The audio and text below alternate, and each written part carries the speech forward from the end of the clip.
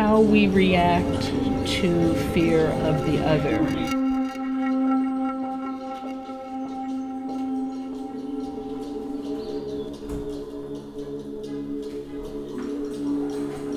Being able to stumble on something like this and then, opening up to, seeing something that hasn't been open for 30, 40, 50 years, and then being open to it being something that's such a commentary on what it was. The park historian actually said, hey, these structures are the physical manifestations of what national security meant during the Civil War, during World War I, during World War II, during the Cold War. And that was kind of the genesis of the idea of the name of the exhibition.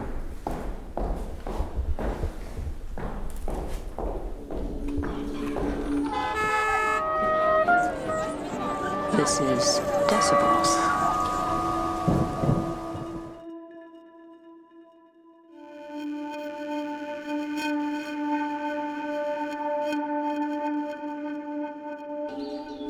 What we are willing to give up for what we perceive as security.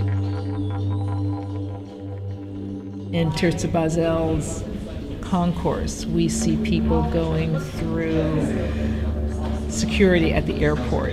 And when I think of that, when I look at the postures, to me it is stop and frisk on a grand scale.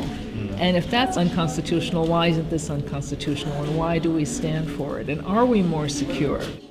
What would happen if we all just went to the airport and we just said no?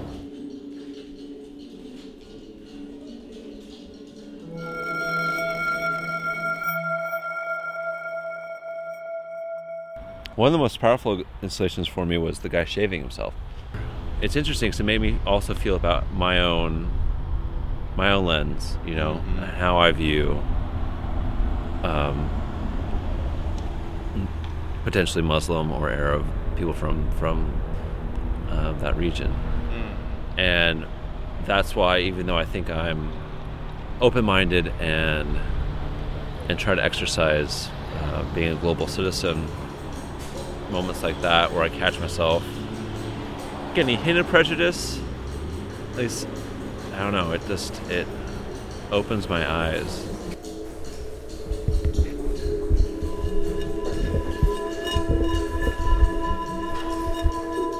I think this building in particular addresses a lot of things around surveillance and our sort of modern conception of security, particularly this room right behind us.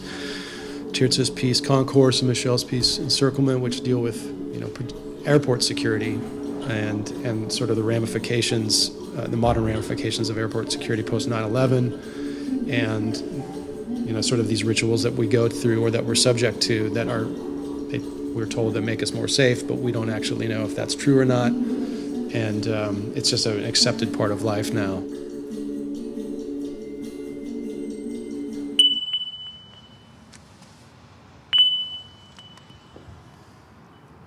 That's beautiful. What do you think that's for? Good question. I have no idea. There's another one there and there. Yeah. It was really interesting. It's made out of bullets. All the exhibits are the mosque made out of bullets, and the church was with guns and everything. So, yeah, it was interesting. Yeah. They were called the 902nd Military Intelligence Group. They were involved in domestic surveillance and intelligence gathering. There's a vault room here where they kept their secret files, quite literally. And Where's that? It's just those doors on the right as you go past this entrance area, and you'll see that they're reinforced with steel.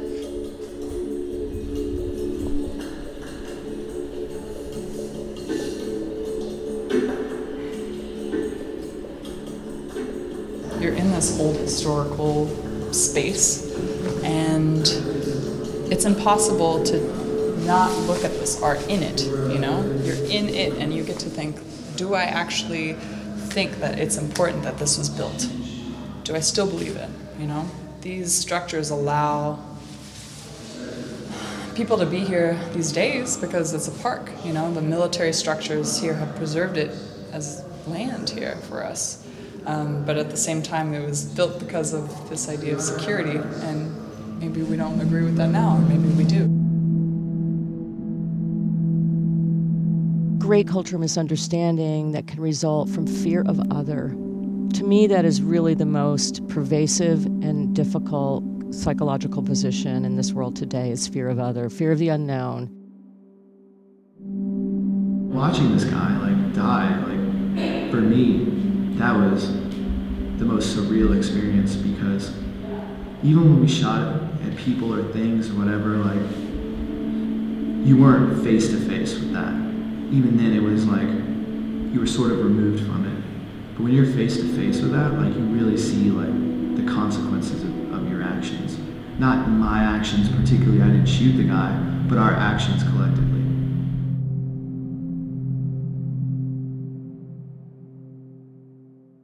The park historian actually said, hey, these structures are the physical manifestations of what national security meant during the Civil War, during World War I, during World War II, during the Cold War.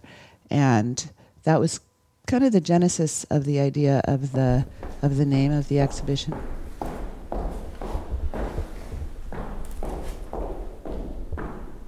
When I saw the Homeland Security and saw the spaces in between each word, the association I made to it changed, But that's partly because of my understanding of grammar and the way that words work. But, if you are somebody who might be speaking English as a second language or might have a different stream of education, then, you might still associate this word with, a feeling of tyrannical security or oversight. Homeland security, things that people all hold dear, and what's the relationship between those things, and how others come in and impact a person's feeling of security about their home and their land, and generational ideas of land, and then colonial ideas of property, capitalist ideas of property, and how that impacts a person's feeling of security and safety on the land or in the home that they know for generations, and how that can be uprooted depending on their level of assets and, access to wealth. So it's interesting. It's a loaded title.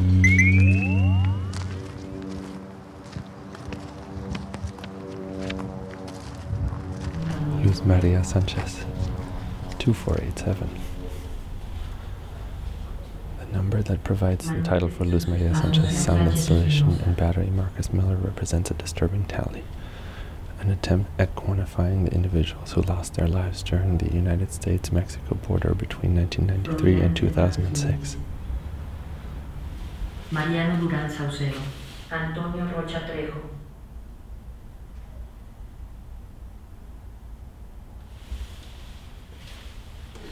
Rocío Quintero Ramírez.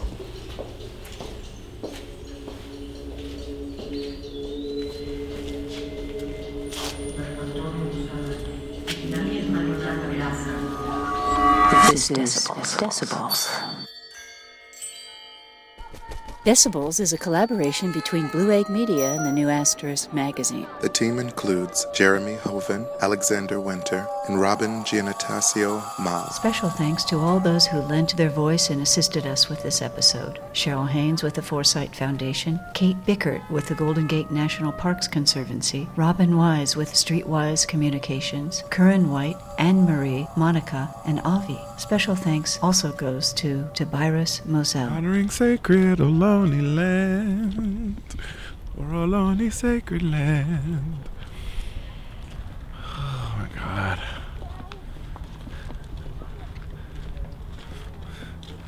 This is the piece, right? This is what's so difficult about this, is that now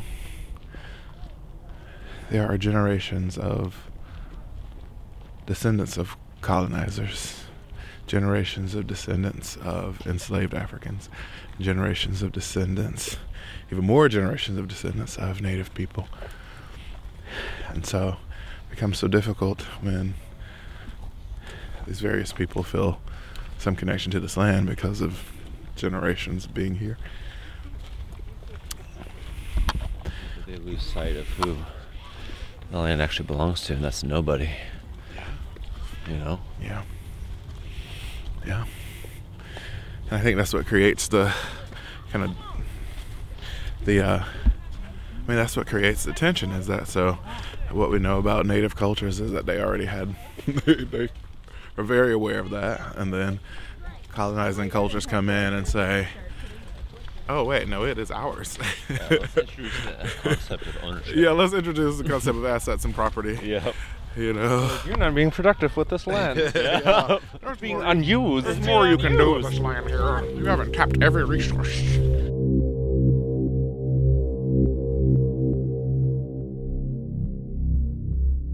Ada.